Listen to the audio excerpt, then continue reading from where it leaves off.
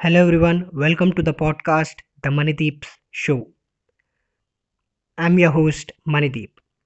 So in the last episode of the podcast, we have talked about similarities and differences between Greek and Roman mythology.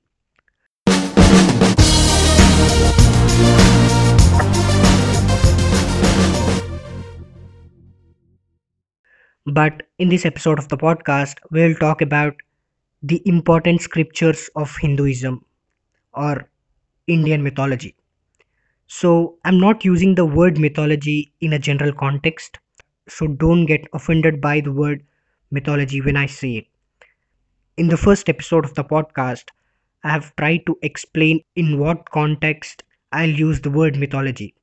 So when I say Hindu mythology or when I say Indian mythology, that doesn't mean that I'm using the word mythology in a general context what we use.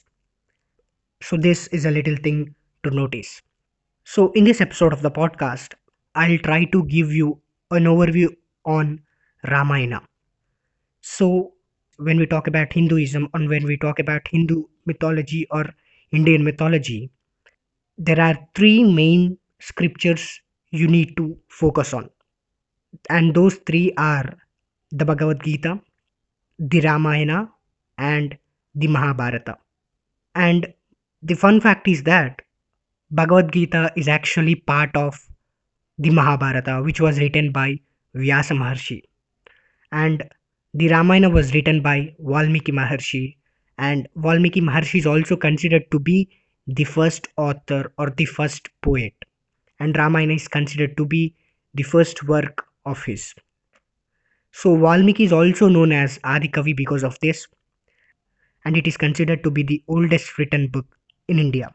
I have said that Ramayana is written by Valmiki Maharshi, but what is Ramayana? So Ramayana is considered to be one of the epic of Hinduism, and Ramayana narrates the life of Lord Rama. Who is Lord Rama? Lord Rama is none other than reincarnation of Lord Vishnu. So probably if you have listened to the previous episodes of the podcast, you know who is Lord Vishnu, who is Lord Brahma, and who is Lord Shiva. Lord Rama is considered to be the reincarnation of Lord Vishnu in human form. So, in Indian mythology, it is said that Lord Vishnu takes up 10 avatars, which is also known as 10 forms of life, which means 10 forms of reincarnations. Each of them are in different forms of life.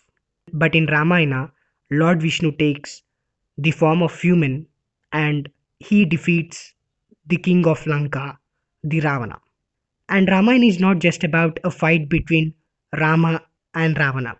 There are a lot of characters as well in Ramayana. From these characters, we can learn a lot about life as well. We can learn how to live our life, we can learn how to encounter these problems, and a lot of other things as well. So, Ramayana is divided into six different parts, and each part represents a phase in Lord Rama's life. There are a lot of things which are incorporated into Ramayana.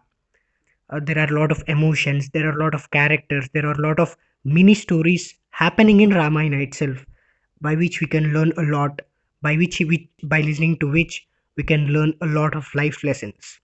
People generally say that if we listen to Ramayana, we get to know how a relation between brothers should be. And so people generally say that the relationship between two brothers should be like Rama and his brothers, but not like Ravana and his brothers. And it is also said that Rama won the battle of Lanka just because he has support of his brother, while Ravana don't have any support of his brother. And when people talk about Ramayana, they think that Ramayana is completed when Rama kills Ravana. But that's not actually true. There is also another part or Khanda which describes the later life of Ram after he kills Ravana.